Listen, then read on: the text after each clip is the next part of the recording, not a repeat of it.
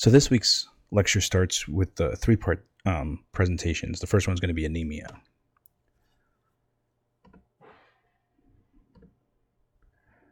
So the basic definition of anemia is a reduction in the total number of circulating red blood cells, or a decrease in the quality and quantity of the hemoglobin. When we look at anemia, some of the causes are impaired RBC production, bleeding, cell destruction, or hemolysis, or any combination thereof. Different types that we'll talk about are aplastic anemia, Diamond-Blackfan anemia, beta thalassemia, G6PD deficiency, and sickle cell disease. Now, with aplastic anemia, essentially what happens here is the bone marrow stops making your red blood cells. So you have a hypoplastic or aplastic marrow, which affects your red cells, white cells, and your platelets. So you have a pancytopenia, anemia with a leukopenia, and thrombocytopenia. These patients present with increased bleeding, ecchymosis, petechiae, shortness of breath, fatigue, altered mental status, difficulty concentrating. Our diagnostic studies are going to be our CBC for the anemia, checking for leukopenia and thrombocytopenia, and we can also do a bone marrow biopsy. Our plan for these patients will include immunosuppression, steroids, blood transfusions. Some patients may require a bone marrow transplant, and then we'll want to do good follow-up with both a hem-onc team as well as a bone marrow transplant team and endocrine. Now, Diamond-Blackfan anemia is a rare congenital hypoplastic anemia with a constitutional bone marrow failure. It presents with a normochromic microcytic anemia, and you see a leukopenia as well as thrombocytopenia with these patients. They present very similar as well with pallor, dyspnea, hypotonia, irregular heartbeat, fatigue, syncope, failure to thrive. They can also be associated with other types of congenital defects such as craniofacial defects, hands and upper limb abnormalities, cardiac defects, and genital urinary abnormalities. Our plan for these patients are going to include bone marrow biopsy, which will see a decreased cellularity. They can also have adenosine deaminase activity testing done. And again, we're going to treat these very similar to our aplastic anemia patients with steroids, bone marrow transplant, steroids and blood transfusions first, but they may require bone marrow transplant. And again, they'll need appropriate follow-up. Next, we'll talk about beta thalassemia. These patients have a hypochromia microcytosis with an abnormal RBC. They have these target cells and teardrop cells, also known as dacrocytes. The anemias are characterized by defective hemoglobin synthesis and an ineffective erythropoiesis. It's autosomal recessive. There's alpha thalassemia and beta thalassemia. Beta thalassemia major is also known as Cooley's anemia. We often see this in patients with a Mediterranean background. So these are patients that are that have Greek descent, Italian descent, or even Arabic descent. Often these patients will start developing symptoms right around 2 to 6 months of age. Their presentation includes hepatosplenomegaly, pallor, irritability, growth developmental delays, as well as jaundice.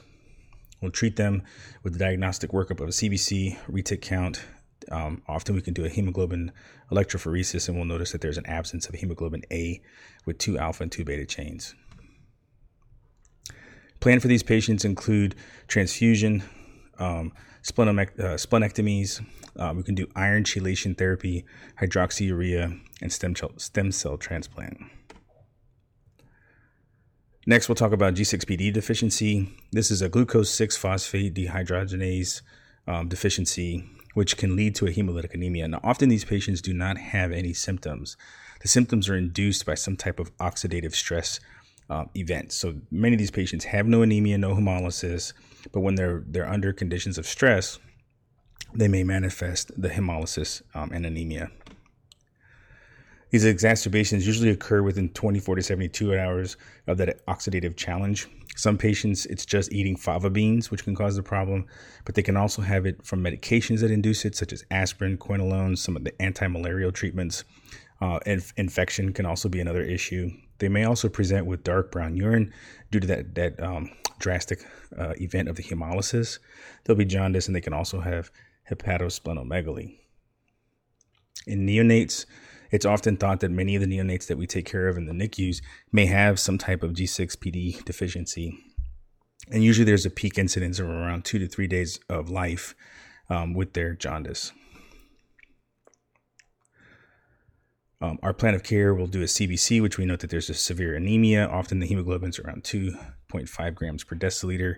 There's an increase in the RDW, increase in the retic count, increase in white blood cell count, as well as an increase in the unconjugated bilirubin with normal LFTs. We'll transfuse them if their hemoglobin drops below 7. In the neonatal population, we can treat the elevated bilirubins like we would with any other cause, using our phototherapy, hydration, and in some severe cases, we can do exchange transfusions. Last one we'll talk about is our sickle cell disease. Here, sickle cell, the gene originated as a protective mutation against malaria.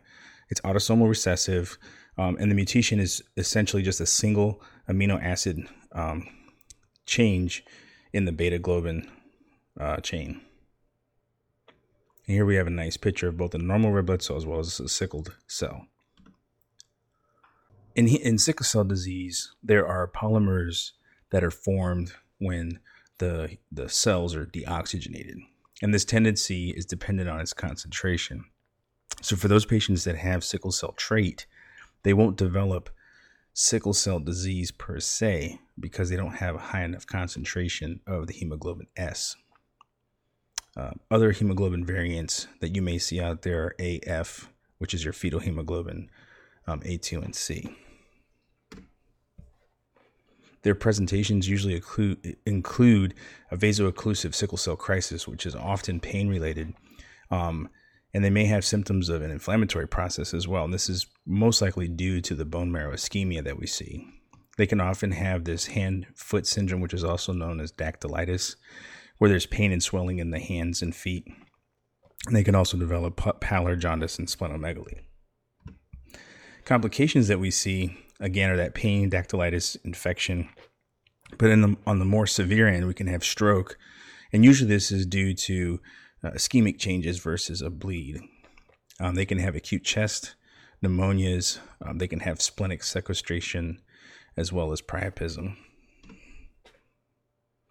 In your vaso-occlusive pain crisis, again, you're getting a decrease of blood flow because if we think about sickle cell disease in itself, these sickled cells have these C-shape to them.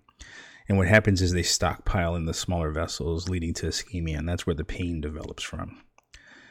This vaso-occlusive pain can be worsened through stress, infections, extreme weather changes, or temperature changes, fever, and dehydration.